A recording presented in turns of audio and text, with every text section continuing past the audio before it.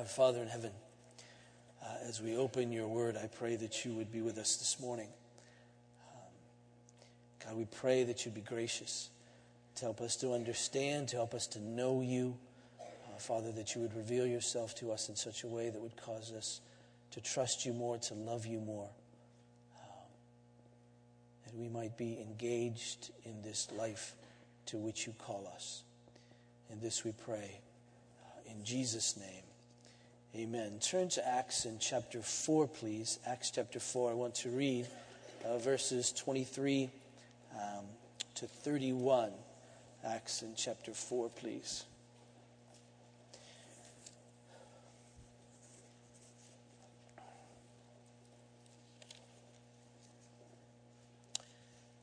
Please hear the word of God. When they were released, they went to their friends and reported what the chief priests and the elders had said to them.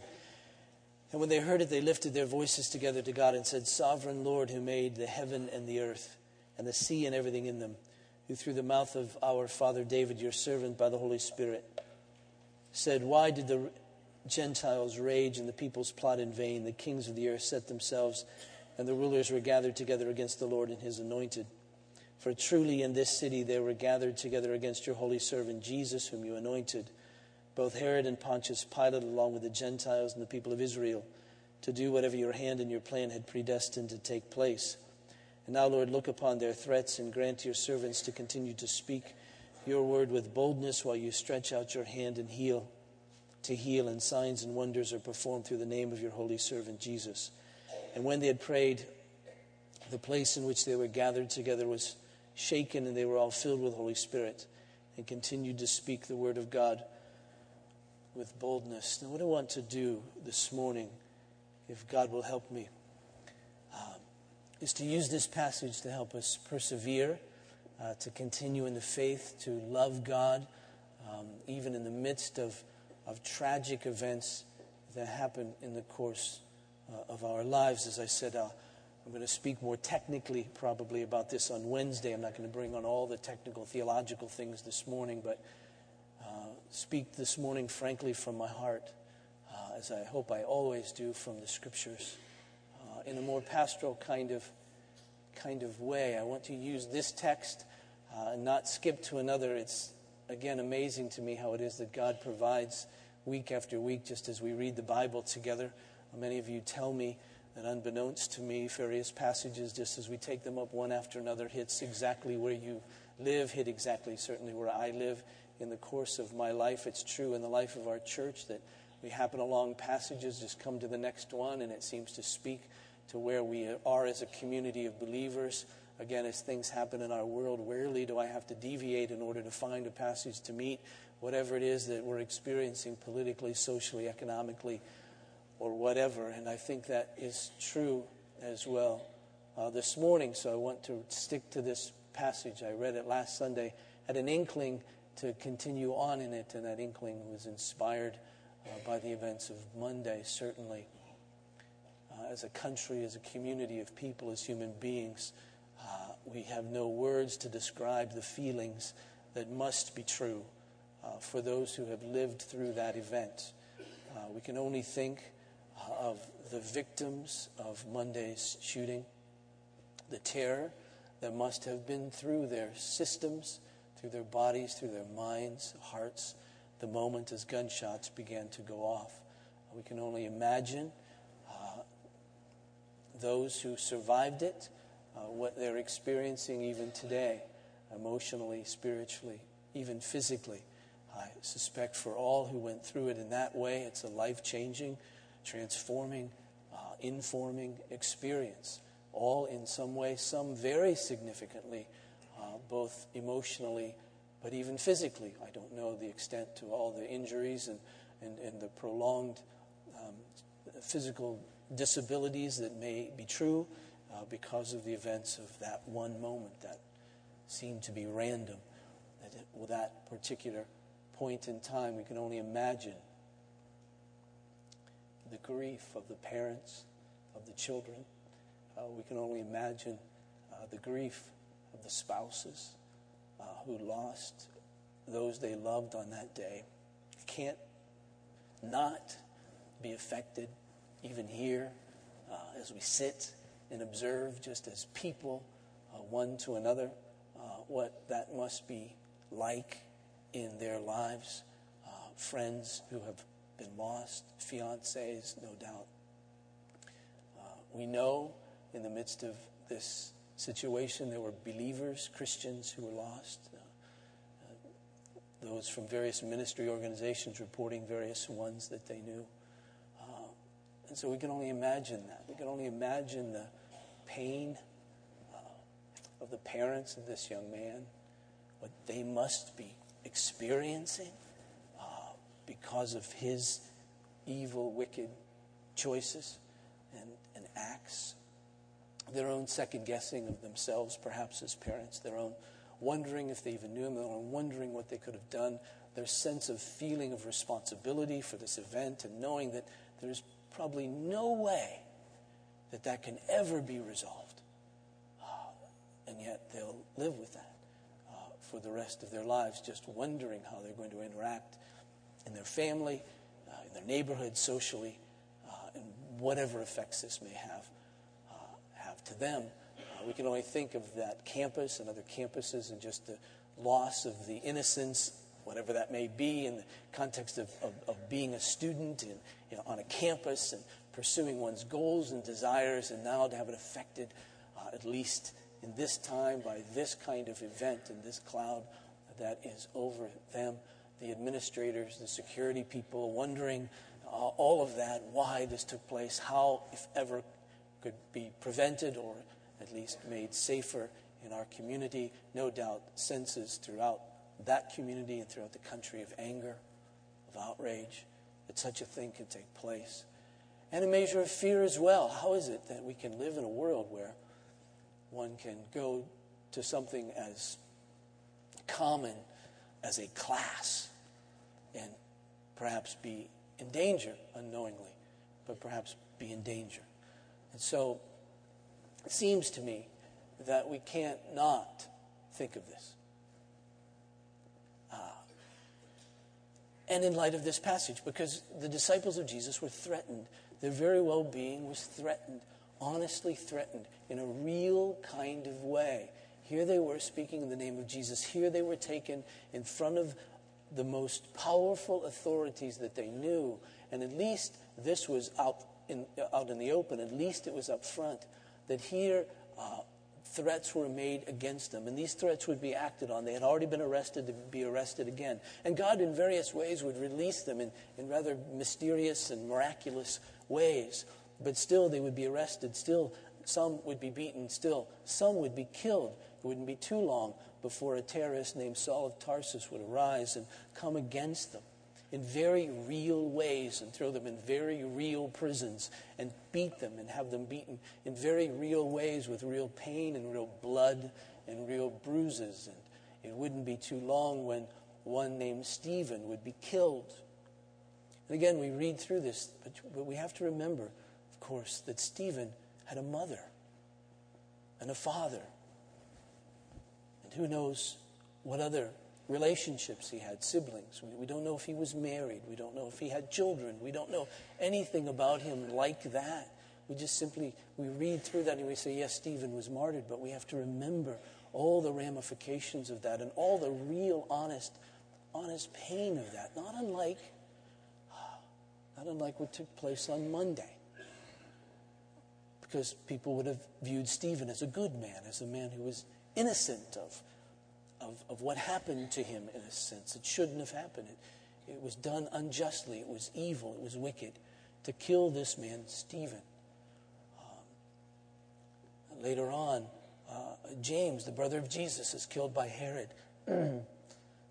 Interestingly, and we'll come to this in Acts chapter 12, James was killed at about the same time that Peter was released miraculously from prison.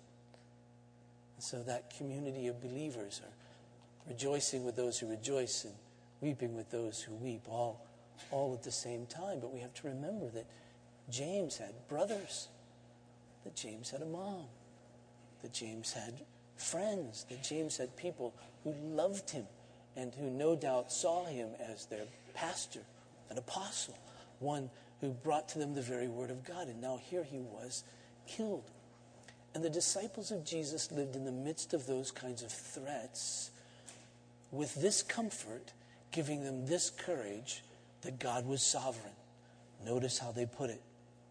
Verse 24. And when they heard it, that is, they heard about the threats that were made, they lifted their voices together to God and said, Sovereign Lord. Now, as we mentioned last week, that's one Greek word that here in the ESV is translated into two words, Sovereign Lord, because that's how we would express it in English the best, so as not to be misunderstood, because the word in Greek means absolute ruler. There is no one else who governs. There's no one else who rules. There is no one greater than this one. There's no one that can thwart the decrees of this one who is the sovereign Lord. And the way that theologians has put that over the years is that God decrees everything that comes to pass. In other words, God is the one who ordains all things that come to pass because he's the sovereign ruler. No one else can thwart him. No one else can do anything other than what he ordains to come to pass. He isn't surprised by anything. Everything passes by him in one sense or another. Either in his direct causation, we might say, or other people like to use the word that he permits this or permits that. However it is that soothes you as you think of these things, the truth is that God is God. Now, interesting for the disciples is that they're, in a sense, expressing that God is sovereign over the threats of these people. In other words, they're real threats. They don't know it yet, but it will happen, and I speculate that they anticipate it will happen. They don't ask God to remove these threats, even though he's sovereign over them, and he could, but they're going to live in the midst of these threats, knowing that God is sovereign over them, and therefore, if they're acted upon, therefore, if anybody's thrown into prison, therefore, if anybody is beaten, therefore, if anyone is killed, then they realize that that ultimately passes through the mind, the hand, the heart of God. That it isn't random, that it isn't purposeless, that indeed, in some sense, some significant sense, it comes by way of the ordination of God. That doesn't mean that God is saying this is good. That doesn't mean that God is saying this is right. That doesn't mean that God is saying this is pure. That doesn't mean that God is saying this is holy. It is evil and it is sin, but we see that in the midst of God as the sovereign one, he ordains even evil to take place in our world for his purposes and his designs. Now, I have to be honest with you. When I talk about this, and if you can't hear me, it's because, well, you can hear me because Jeff is really good at this. But if you were standing next to me, I'm whispering almost, because these are things about which human beings shouldn't even know. We only know these things because God has revealed them to us.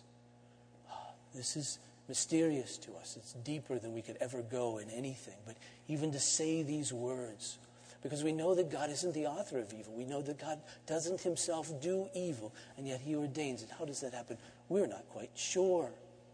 We can only declare it to be so because we know that God is good and that he is light and there is no evil, there's no unrighteousness, there's no unholiness in him at all. And yet, for his purposes, that is so that he might be more glorified, he ordains evil to exist. And I'll prove that to you from the scripture in a minute, that he ordains it. It'll be clear to you. You won't be able to deny it. I can't, even as I read it, because of how they put it. And we also know, amazingly, that while God ordains this wickedness and evil and even in the midst of human beings making real choices, that the choices we make are real and we're responsible for them. Even though he's sovereign over all things, even though we couldn't make a choice without him ordaining it, even though we couldn't do something without he ordaining it, we still know that he holds us responsible for those choices. In Romans 9, the apostle rhetorically asked the question, well, how can God hold us responsible if in fact no one can resist his will? And that's where he says, well, of course, we have to stop talking now. He says, you're the clay, he's the potter. This is the best we can do. I can only declare it to you that this is so. So though we can't understand it, we can understand why we don't understand it. The reason we don't understand it is this is something that's true in God and something not accessible to human beings to understand. So we don't understand it, but we know why we don't understand it. And the reason we don't understand it is because this is something unique to God. It isn't something that's of us. Again, that's why we speak of these things in hushed kind of terms. We don't scream them at people. We don't shout them because who are we? This is just the deep things of God. Now, the reason that we know that God ordains this evil and even works his purposes through the choices of wicked people is what happened to Jesus. But before we get there, let me just read through this. Verse 24, and when they heard this, they lifted their voices together to God and said, Sovereign Lord, who made the heaven and the earth and the sea and everything in them, who through the mouth of our father David, your servant, said by the Holy Spirit, why did the Gentiles rage and the peoples plot in vain? The kings of the earth set themselves, and the rulers were gathered together against the Lord and against his anointed. For truly in this city they were gathered together against your holy servant Jesus, whom you anointed, both Herod and Pontius Pilate, along with the Gentiles and the peoples of Israel, to do whatever your hand and your plan had predestined to take place. And now, Lord, look upon their threats and grant to your servants to continue to speak your word with all boldness. Notice what they're doing. Notice how God, being absolute ruler, informs. He says, God, you're the one who made heaven and earth and the sea and everything in them. You're the creator of that. You're the owner of all of that. You're the governor of all of that. We use in our theological orientation the word providence, that God rules by his providence, that he governs all things, that he sustains all things. Hebrews, for instance, chapter 1, verse 3 puts it like this. He, of Jesus, is the radiance of the glory of God and the exact imprint of his nature, and he upholds the universe by the word of his power. He sustains it. He's created it, but he sustains it. And at any one moment in time, God says, that doesn't exist. It doesn't exist. And so God, Jesus, the very Son of God, the radiance of the being of God, upholds everything by the word of his power. He lives so that all can be sustained. You know the old saying from Descartes, I think, therefore I am. No. God thinks, therefore we are. See, if he stops thinking, then we're not upheld. We're not sustained. We don't exist anymore. And so, God sustains everything. And again, think about what that means. He's the creator of all that is. He governs all that is. He sustains all that is. So, he's the creator of the heavens and everything in them, which means everything that goes on in the heavens is under the rule of God. That is, when I'm sitting at the baseball park on a beautiful day, because in the heavens is this great sun and no clouds, and it's just a perfect day, that is ruled by God. But when it begins to rain, that is ruled by God. And when lightning strikes and kills, that is ruled by God. And when hurricanes come, that is not out of the governance of God, because he's the sovereign one. Do we see that? Again, how do we say these things? And he's the creator of the earth and everything on the earth, from the core of the earth and whatever's rumbling on up through it to the tips of the mountains, to everything on it, to all the animals, all the insects, all the plants, all the weeds, all the people.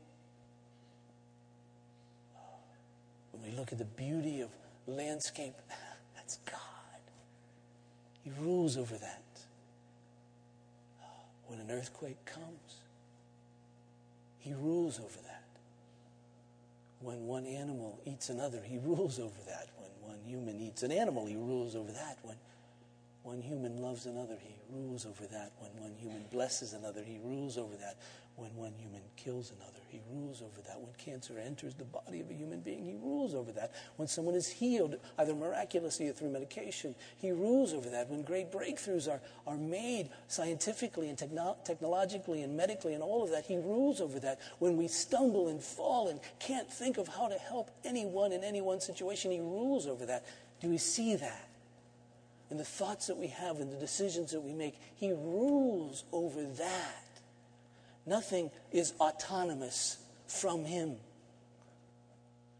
We're not pantheists. That is, we don't believe that God is everything and everything is God.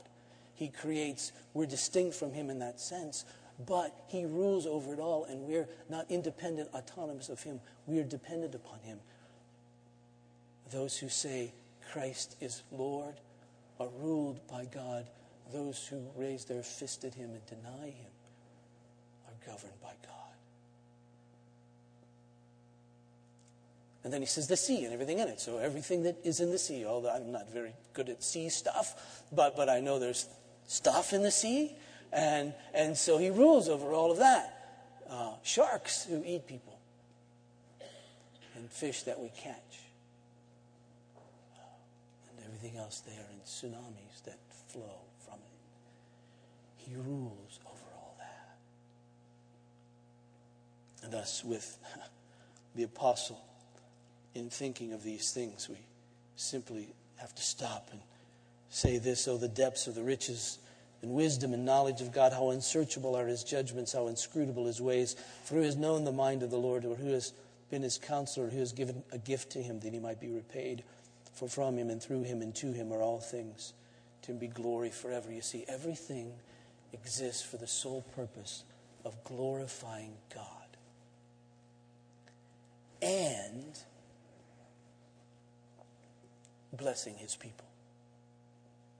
Those two things aren't antithetical. Those two things go together. God glorifies himself and blesses his people. Everything that glorifies him is an ultimate blessing to his people. Everything that he does is an ultimate blessing to his people. That's why the scripture can say that God works all things together for good for those who love him and who are the called according to his purpose. His purpose, it says in the next verse, is to conform us to the image of Jesus. That glorifies him, that we may reflect him, that we may glorify him. And so all of God's purpose is to bring glory to himself. And we ask the question then, God, why must you ordain evil to glorify yourself? And again, we speak in very hushed terms here. Who can know the answer to that question? But we do know that he did. He ordained that Adam and Eve would sin, that sin and death would enter into the race. Why? So that Christ could come and show his glory.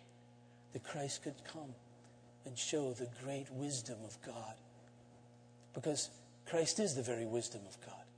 He says, look, who could solve this dilemma? Only God can. God can't acquit the guilty because he's holy. And so how are any to be saved? How can any to be rescued? How is the mercy of God to be shown to any? And Jesus says, well, here's how. I'll take it. You can't die for your own sins and then be saved, because you'll spend all of eternity dying for your own sins. That's the punishment of it. But Jesus says, my blood is worth so much. And I have no sin. And therefore the Father will accept my sacrifice, and I'm worth you all. So I'll die. And God can be just. That is, he can punish sin and injustice and still be the justifier of all who believe. Wow. He's the very wisdom of God. And who else could show the glory of God, the great justice of God? As we look at the cross, we see the great justice of God. There could be no deeper, no more significant, no more correct picture of the wrath of God than what happened to Jesus on that day. And being utterly then forsaken by his Father and crushed by it. But then how can we get a better picture of the love of God? The righteous dying for the unrighteous. The holy dying for the unholy. For God demonstrates his love to us in this. That is, it's God's kind of love. This kind of love is just unknown to us other than by God. For God demonstrates his love to us for this. For while we were yet sinners, Christ died for us. And so we see the intense love of God there. And so he glorifies himself in Christ. He ordained this evil so that Christ could glorify God, so that we would see the great worth of God's honor, so that one, as Christ, the very Son of God, would die, that his Father's honor would be upheld, would be magnified, would be seen. We see the very wisdom of God, the very love of God, and the very power of God in the cross. Oh, we see the power of God in creation.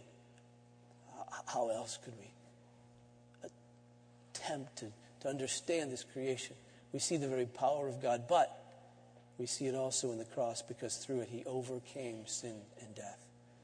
So God is glorified by Jesus. And we realize, you see, that it's God's very working that brought Jesus to this point. Notice verse 27. For truly in this city they were gathered together against your holy servant Jesus, whom you anointed, both Herod and Pontius Pilate, along with the Gentiles and the people of Israel, to do whatever your hand and your plan had predestined to take place.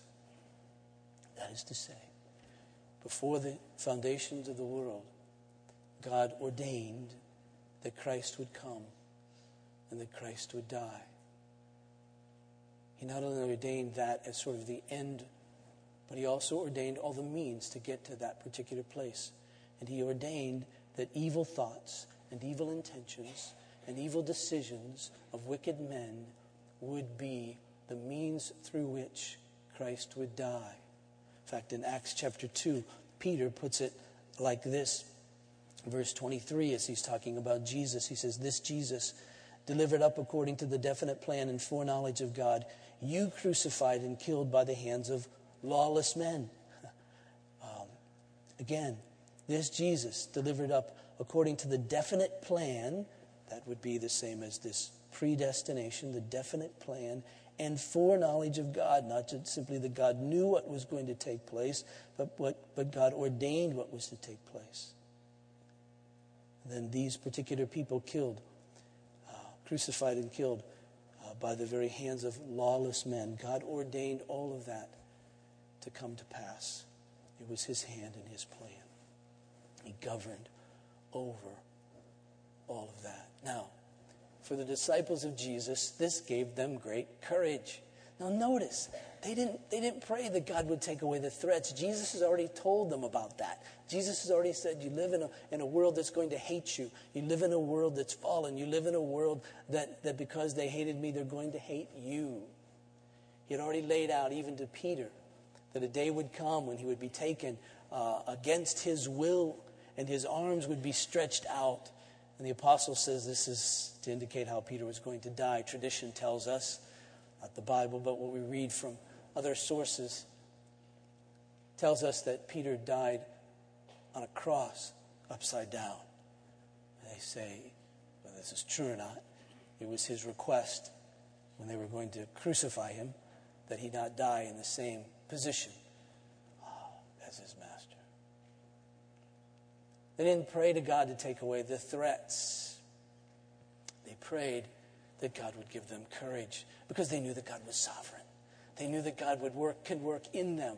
They knew that God governed them and could work in their own hearts and said, give us boldness, do this, show these signs and wonders so that we can continue to be your witnesses. And thus, it seems to me, as I understand this, as I'm applying this in my own life and context, that when such threats come and when such threats are made good upon, that is, when they're imprisoned, when they're beaten, when some among them are killed, their view would be this, that this fits into the eternal plan of God to glorify himself, that he might be shown to be King of Kings and Lord of Lords, and that he might be shown to be great.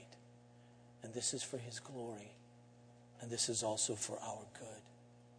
And therefore we will embrace the decree of God, and we will worship him, and we will witness of his goodness if they thought it was random, they would never live in any sort of comfort. If they thought that Satan was simply on the loose, never under the bound of God, then they would never be able to live in peace, to be able to sleep at night, always be wondering. But they knew the threats existed. And this doesn't mean they wouldn't be prudent. God works through the means of our prudence. There were times when the word was, hey, get out of town. They're coming after you. Oh, that makes sense. Good for you. Way to think. And there were times that they didn't, but God would lead them.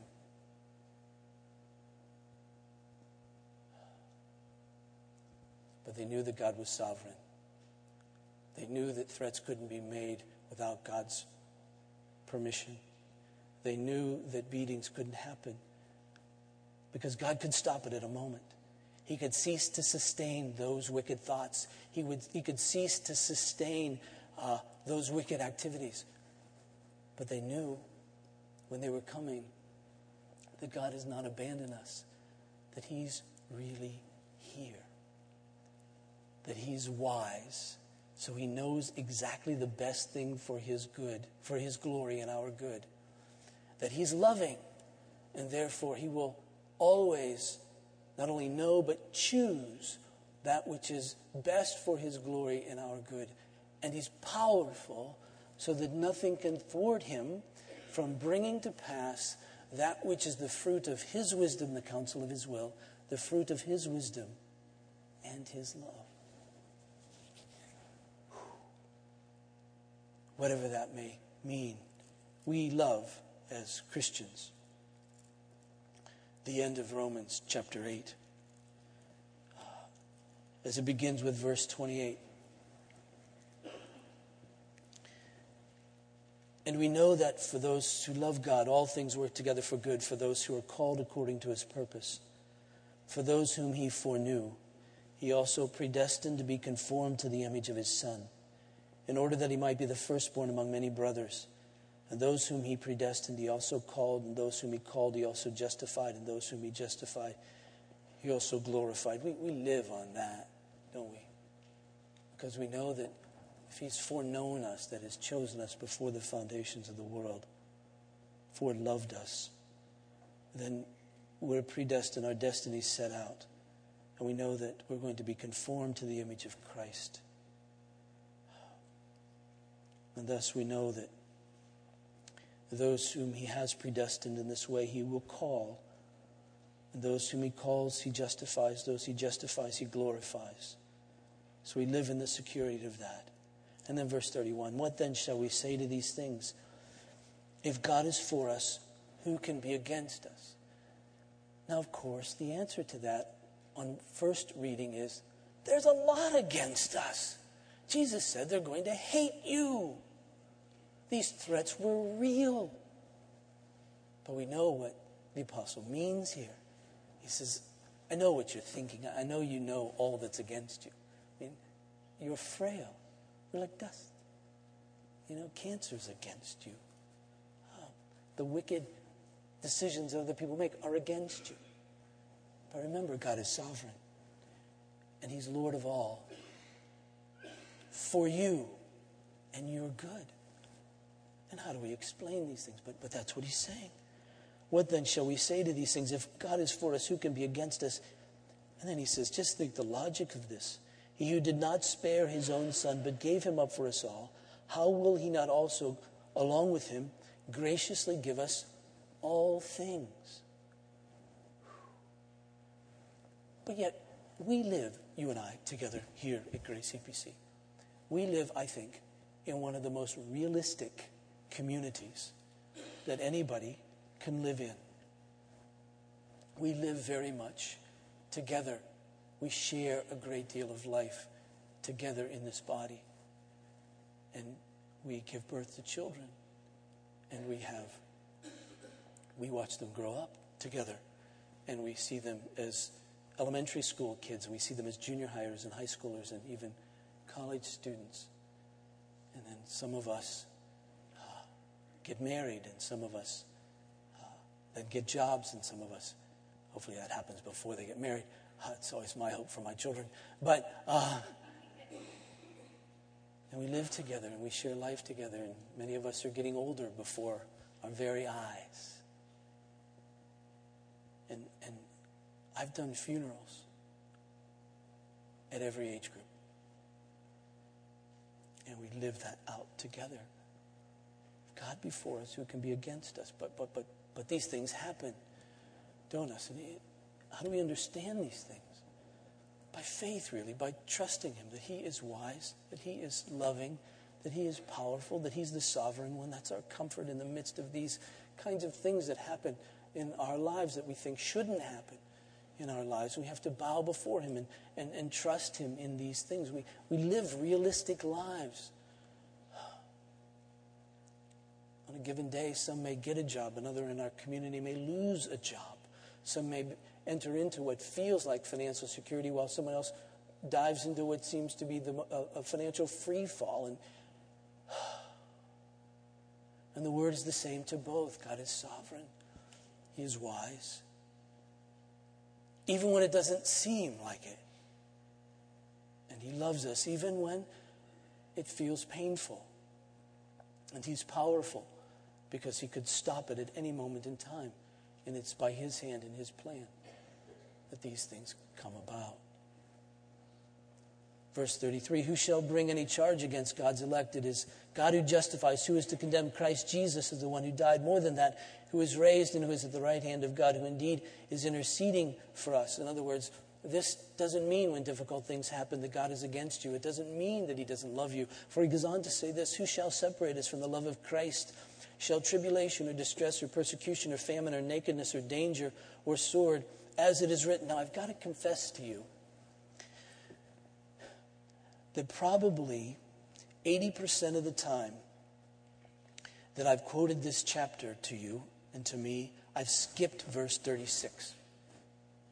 It's, for your sake we're being killed all the day. We're regarded as sheep to be slaughtered.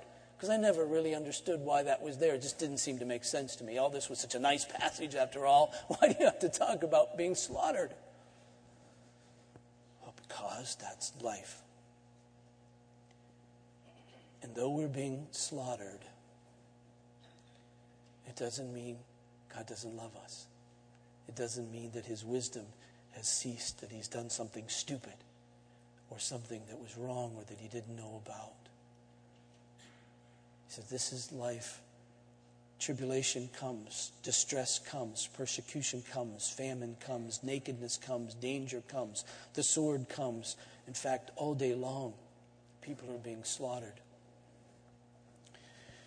Even for the sake of Christ. I received an email Thursday from another EPC pastor saying he was on his way to Turkey to visit with the Christians there because 3 Christian leaders had just been found with their feet tied and their throats slit.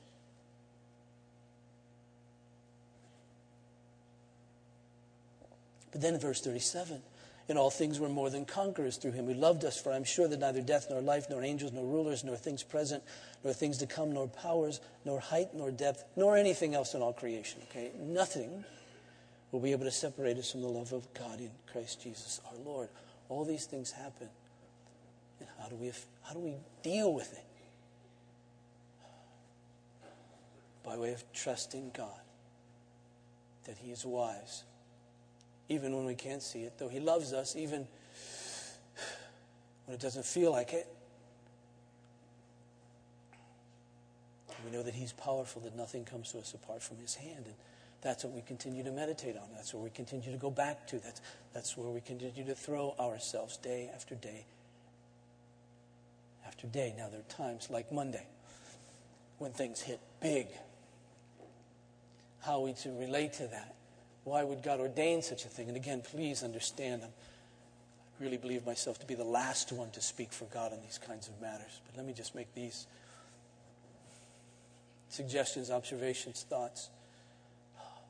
One, in the context of my own life, I have to ask the question, how do I react to this? How do I respond to that? How would I live through something like this? How would that pass through me if I were a victim, if it were my children, if it were my spouse, if I were in that community? In some sense, I am in that community. I mean, we're tied together as human beings. We get it to that degree. And I don't mean to be presumptuous. I know I'm not there. I know that I'm not experiencing what they're experiencing. But I think you understand my heart and my point. what would happen? That could happen here. But I think first it just tells me, and I pray that as a world we see this. It tells us that evil is real and it's in us. It's very easy to look at this young man and be angry and outraged and condemn him and all of that sort of thing. And what he did was wrong. It was evil. Sinfully so. It would lead without Christ to his condemnation. There's no question about that. But yet, what I see as I read about him is self-centeredness taken to an extreme. Is bitterness taken to an extreme. Is anger taken to an extreme. And I have to be honest with you. I have to tell you that where I sit and with the people that I talk to and all the things that happens in the course of my life, anytime you come to me or anybody comes to me and they share a sin or they share a weakness, I can identify with that. I see it in me. Now, sometimes it hasn't manifested itself in me the way it's manifested itself in some other. I've never done what this young man has done. None of us here has, I suspect. But still, it's still the same root. And Jesus said, you say you shouldn't murder, but have you thought about your anger lately? That's the very root of it, you see. And we can see the very root in us as well. And so I see that, and I pray that our world can see in something magnified like this that evil exists. Because you see, on any given day, there's way more than 32 people in this world unjustly killed. It just happened on one place, a place we're sympathetic to and should be sympathetic to and all of that. But the truth of the matter is we just sort of ignore all these other things. And every so often a tsunami hits, whether it's a physical one or one like this or something big in our lives that shakes us all. And the question is, why did God allow that to take place? Why did that happen? And again, please, I'm not here to speak to all of God because I don't know all the mysteries of God. But I can sit back and look up and say, wow, I've been ignoring all the injustice. I've been ignoring all this sin. I've been thinking that life is just fine as it is going along. And we can manage our own sinfulness and unholiness. And we can keep it in a box and all will be fine. And then I look at this man and I go, no. I shouldn't be content with my level of sin. I shouldn't be content with our level of sin and how it manifests itself. Because look, unmask it, see the reality of it.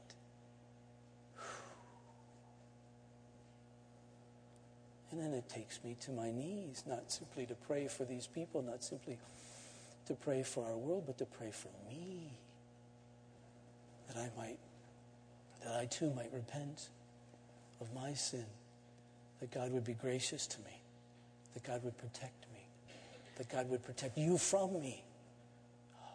That my sin wouldn't manifest itself in ways like this or even like it does. That God would transform my heart, transform my life. And then I have to ask the question, am I ready to die? I mean, you can ask the question, are we safe in this world? And of course the answer is no. Not if you mean by safety that everything's going to be well. That this couldn't have happened to me, that I couldn't have been a professor at that university, that I couldn't have had a student in those classes. I mean, we can't think like that. We can't divorce ourselves from such an event. We live in a world where that kind of stuff happens. In that sense, we're not safe. Airplanes fall out of the sky. Trains wreck, cars wreck, cancer happens. We're not safe in that sense. And so Jesus said, don't be afraid, though. Jesus already had a way to kind of cut right to the chase. Don't be afraid, though, of those who can kill the body. Be afraid of the one who can send your soul to hell. So the question really is, am I ready to die? Because even in the midst of the tragedy of this situation, and as we might want to put it outside of the sovereignty of God, that these people died prematurely. I mean, that's sort of what comes to mind, isn't it? We know in the sovereignty of God that our days are numbered and all that, but it just seems that when death happens this way, it wasn't supposed to. People are supposed to, sort of get sick and at 93 take their last and that be it. But we know that doesn't happen. We know people died. Every single one of the people who died on that day would eventually have died. Earlier than they anticipated, I suspect. So the question that I have to think about, I think that the call of God through this, again, whatever else is taking place, is he's yelling to us, are you ready to meet me? And I know this is sort of hellfire and brimstone stuff, and I know this is sort of old-fashioned preaching, but it's really true. Are we ready to die? Because we will, somehow, some way. And our hope is only in Christ as we meet him. But to say our hope is only in Christ is not a small thing. I mean, that's everything. Our hope is in Christ. He is the hopeful one. He is the one who brings hope, and we know that, you see. As we think through these things, as we contemplate them, we know that because he's the one who has suffered and died for us. I mean, so many more things could be said. I'll say more things on Wednesday, but so many more things to be said. But even as we stop now just to consider this in the context of our own lives, are we ready to die? Do we understand the nature of our own sin? Is there any hope for us? Are we safe? And to that question, eternally, spiritually, the answer is yes, because there was a night in which Jesus was betrayed, and at that point in time, he took bread, and after he gave thanks, he gave it to his disciples, and he said, this is my body, which is given for you. Do this in remembrance of me. And then again, he took the cup. And after giving thanks, he gave this to his disciples, and he said, this cup is the new covenant in my blood, shed for many for the forgiveness of sins. Do this in remembrance of me. For as often as you eat of this bread and drink of this cup, you proclaim the Lord's death until he comes. And as we think about the death of Christ, what do we think about? Let me suggest this first. Would you think about the governance of God, the sovereignty of God, that he rules all things for his glory, even the death of his Son. And he creates a world so that his Son could glorify him. And he ordains even evil so that his glory could be seen. That's way too great for us to even fathom. We couldn't do that. We're not allowed to create a world like that. But God, in his sovereign wisdom, in his sovereign love, and his power, is able and does. And so his Son comes. And we proclaim his death, meaning that he died for us, that we might not be afraid to die. Whatever circumstance brings about our death, whether it's tragic in this sense, horrifying in this sense, or whether it appears to be graceful and sweet and all of that. We needn't be afraid. And it'll take us to a place where sin will be no more. We needn't fear it. We needn't worry about it. It will be no more. That's our hope. That's our confidence. That's our courage.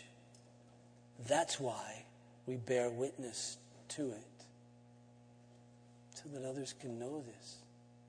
We know we can't stop the threats. We know we can't stop the death. We know we can't stop the danger. We know that. We have this thing about us as human beings, that we're omniscient and omnipotent and omnipresent. And so when anything happens, we go, oh, there's got to be a way to stop this. And we know ultimately we need to be as prudent as we can be, but we're still running around chasing our tails because we still know death happens. This is our hope. This is everybody's hope, anybody's hope. And there's no hope apart from this. That's where we live. Let's pray. Father in heaven, oh God, pray for me, for us, Lord. I would hear you through this event, through the scripture, at this table, that sin is horrible. And we see the end results of selfishness and self-centeredness, and bitterness and anger, and all that. And you'd, again, enable us to realize we're going to die somehow, sometime, some way. So I pray that you enable to live out our days trusting in you in the midst of the sadness and the difficulties of life, even the extreme sadness and difficulty of life that an event like this might bring to people and to bring to us even on occasion. And other losses that may be so deep that we would consider your wisdom, consider your love, consider your power, and trust that you are at work perhaps in ways that we don't see. I pray now that as we come to this table that, Lord Jesus, you'll meet with us as the one who loves us, as the one who gave himself for us, as the one who intercedes for us, as the one who is for us, as the one who defends us, as the one who maintains the very grip of God upon us so that nothing can separate us from the love of God, because that love of God is in Christ Jesus for us. So meet us here around this table. Take this bread, this juice, God, and use it in such a way that enables us to see Jesus, enables us to fellowship with him, enables us to be filled with him. The very wisdom, the very love, the very power of God. This I pray. In Jesus' name, amen. I remind you that this table is not the table of Grace Evangelical Presbyterian Church. It's the table of the Lord. He invites to it all those who know that without him they're not ready to die. All those who know that without him they're not even ready to live. He invites to it all those who understand themselves to be sinners in his sight without hope except in his sovereign mercy, who receive and depend upon the Lord Jesus as he's offered to us in the gospel, and who desire to live trusting in him. If that's true for you, let me ask you to come these two sections down the aisle to my left, these two sections down the aisle to my right. Take a piece of bread, dip it in the cup. What should you think? What should you say to yourself? I trust you. You're wise. You're good. You're loving. You're powerful. I'm ready to die. Please come.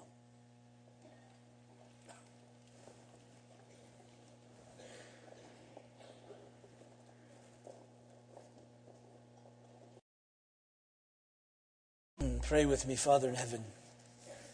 We have been thinking of things too deep for us, some too wondrous for us. So I pray that you would plant them within us appropriately, rightly, enable us to live from your word, to live from it, knowing that you are the sovereign one and we are not. That we would submit to you, to your wisdom, to your love, to your power in all things. God, in the midst of us this morning, there are some for whom this is more difficult than for others.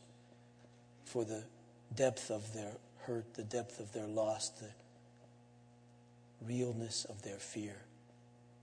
So I pray for them especially, that you would be very close, that they would leave this place with a great sense that you love them, that you are wise and your wisdom is for them and towards them, and you are the sovereign, powerful one who will do that which is best, for you know that which is best, and you love deeply, and nothing can thwart you. Father, enable us to submit to you and to live by faith in you, to trust you, to love you, to embrace you, to bear witness of you, that though difficulties come, still we trust in you. I pray for me, for us, that we are prepared for whatever happens in this place or the moment we leave, that we're prepared to meet you, we're prepared to die, we're prepared even to suffer, trusting in you and the very work of Christ. Be with those who minister among us. We all do ministry, Father, in various places. Bless that this week in our homes, in our neighborhoods, in our places of work, in our classrooms. God, that we may be lights, we might be salt. For those that we've commissioned to go, for Mark and Brenda Brown, for Lauren Gish with Campus Crusade, we pray for them most especially today, that you would grant them grace to know that you are sovereign, that you are with them, that you're ordering their steps, and that you're the one who's sovereign over this word of grace, and that you will call to yourself all those whom you've chosen, and you will work in them. And I pray we see fruit, Jesus. Father, may we, with the prophet Habakkuk, be able to say and live this: though the fig tree should not blossom, nor fruit be on the vines, the produce of the oil of the olive fail, and the fields yield no food, and the flocks be cut off from the field, and there be no herd in the stalls, yet we will rejoice in the Lord. We will take joy in the God of our salvation. God the Lord is our strength. He makes our feet like the deer's. He makes us tread on high places. May that be true for us in Jesus' name. Amen. The response this morning to our benediction is for us to sing the doxology. That is not insignificant. That is not to be taken lightly. For people who live in the world as we do, to say, praise God, from whom all blessings flow, is not a small thing. Please receive this as God's benediction now to him who is able to do immeasurably more than we could ever ask or imagine, through his power that is at work within us, to be glory in the church and in Christ Jesus, both now and forevermore. Together, let us sing. Praise God, from whom all blessings flow. Praise him, all creatures here